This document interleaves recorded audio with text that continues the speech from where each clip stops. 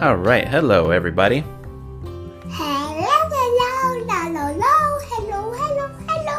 Welcome back to Milan with Michael. And today we're reading another book about Planes, Disney planes, and it's about fire attack team. No, not a fire attack team. I think it's about a firefighting team. No, it says it's a fire attack team.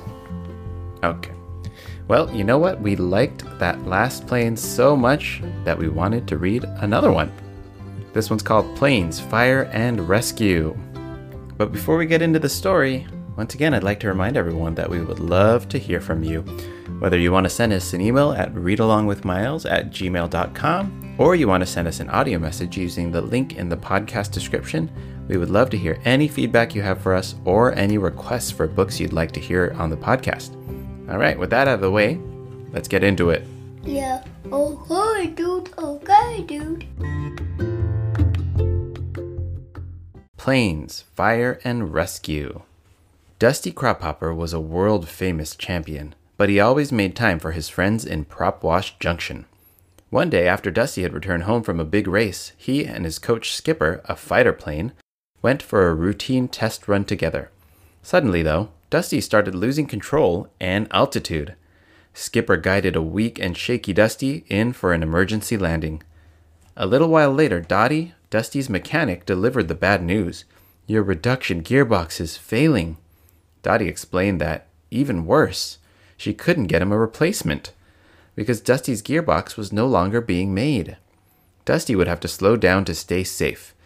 Look, I'm going to install a warning light on your panel. If it comes on, you'll need to pull power. Dusty knew what that meant. He wouldn't be able to race anymore. Dusty was heartbroken.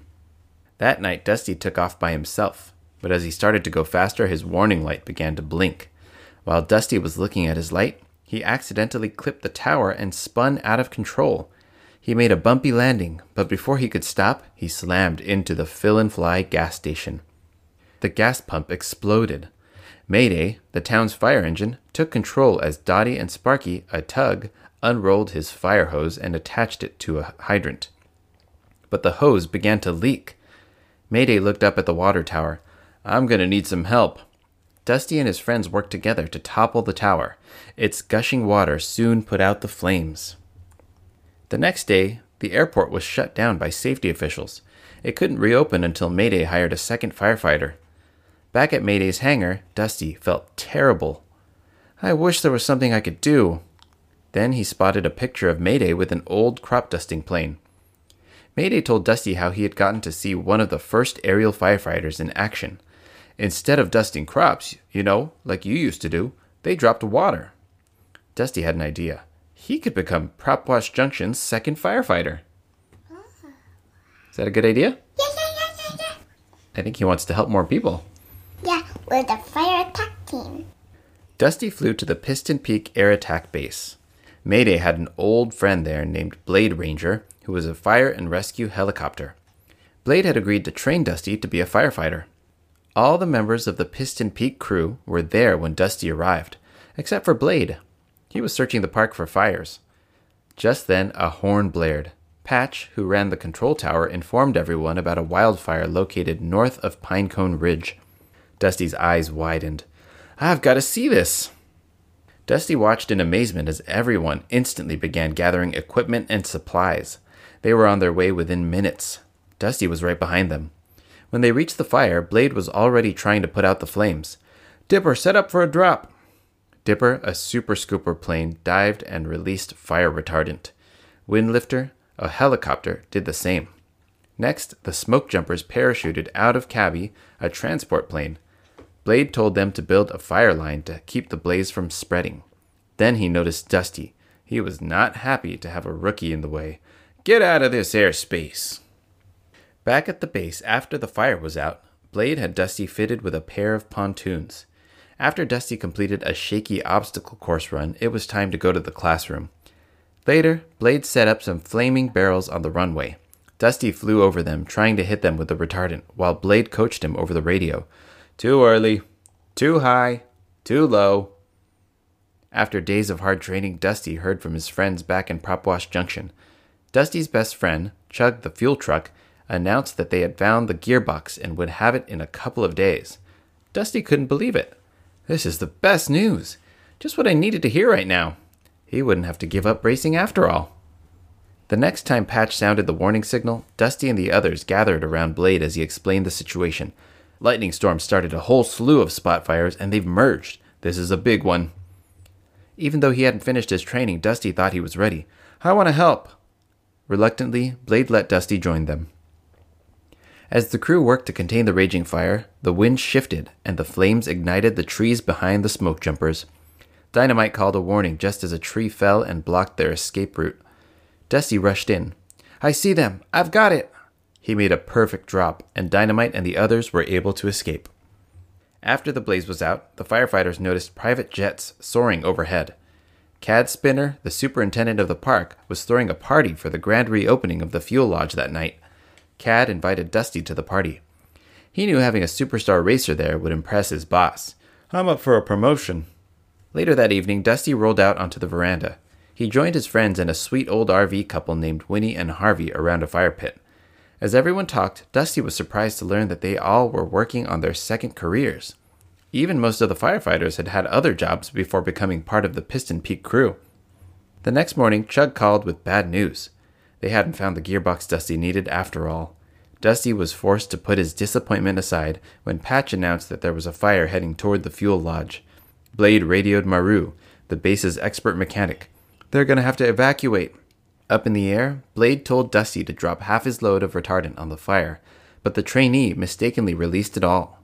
When Dusty tried to reload at the lake, the strong currents pulled him toward the waterfall. Blade urged him to take off. Now redline it! Push your engine! Dusty's warning light came on. He had no choice but to pull power. Dusty was almost to the falls. At the last minute, Blade swooped in and snagged the plane with his hoist.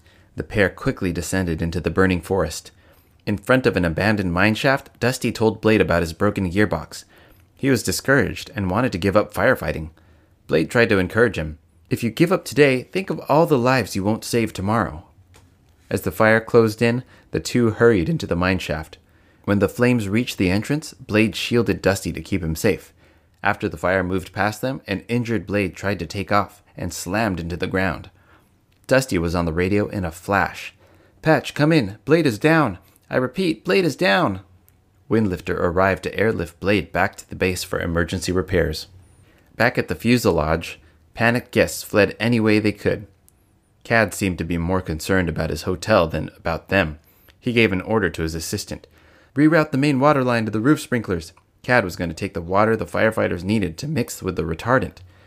Flaming debris blocked the main road. There was no way out. I should stop here and say, I think I was mispronouncing the name of this lodge. It's called Fuselage, but I think I was calling it Fuel Lodge. Oops.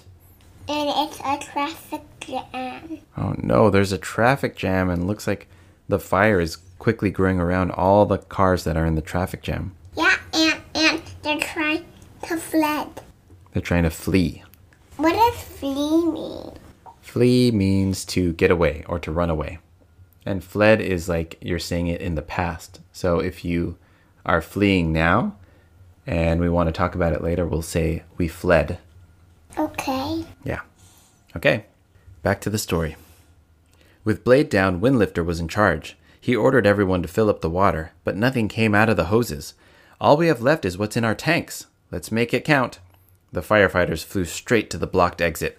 Windlifter and Dipper swooped in and quickly extinguished their targets, but the remaining flames were about to overtake a train full of guests. Dusty expertly glided in, lined up with the fire, and made a perfect drop. There was no time for Dusty to celebrate. Harvey and Winnie were trapped on a burning bridge. Dusty made a vertical climb up the falls, scooping water all the way. He pushed hard even as his red light started to blink. A repaired Blade arrived in time to help.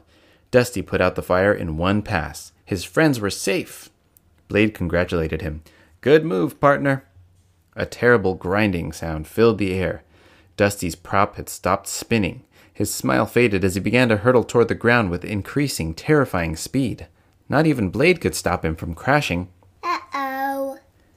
When Dusty woke up days later, his Air Attack friends were overjoyed to see their new team member again. Maru had a special surprise for Dusty. He had built him a new gearbox.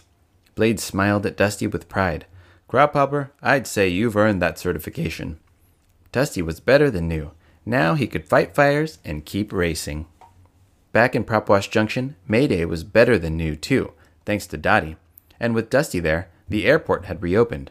Mayday was so grateful. To do what you did, it takes a special kind of plane. Later, Dusty and the Piston Peak Air Attack crew took to the sky.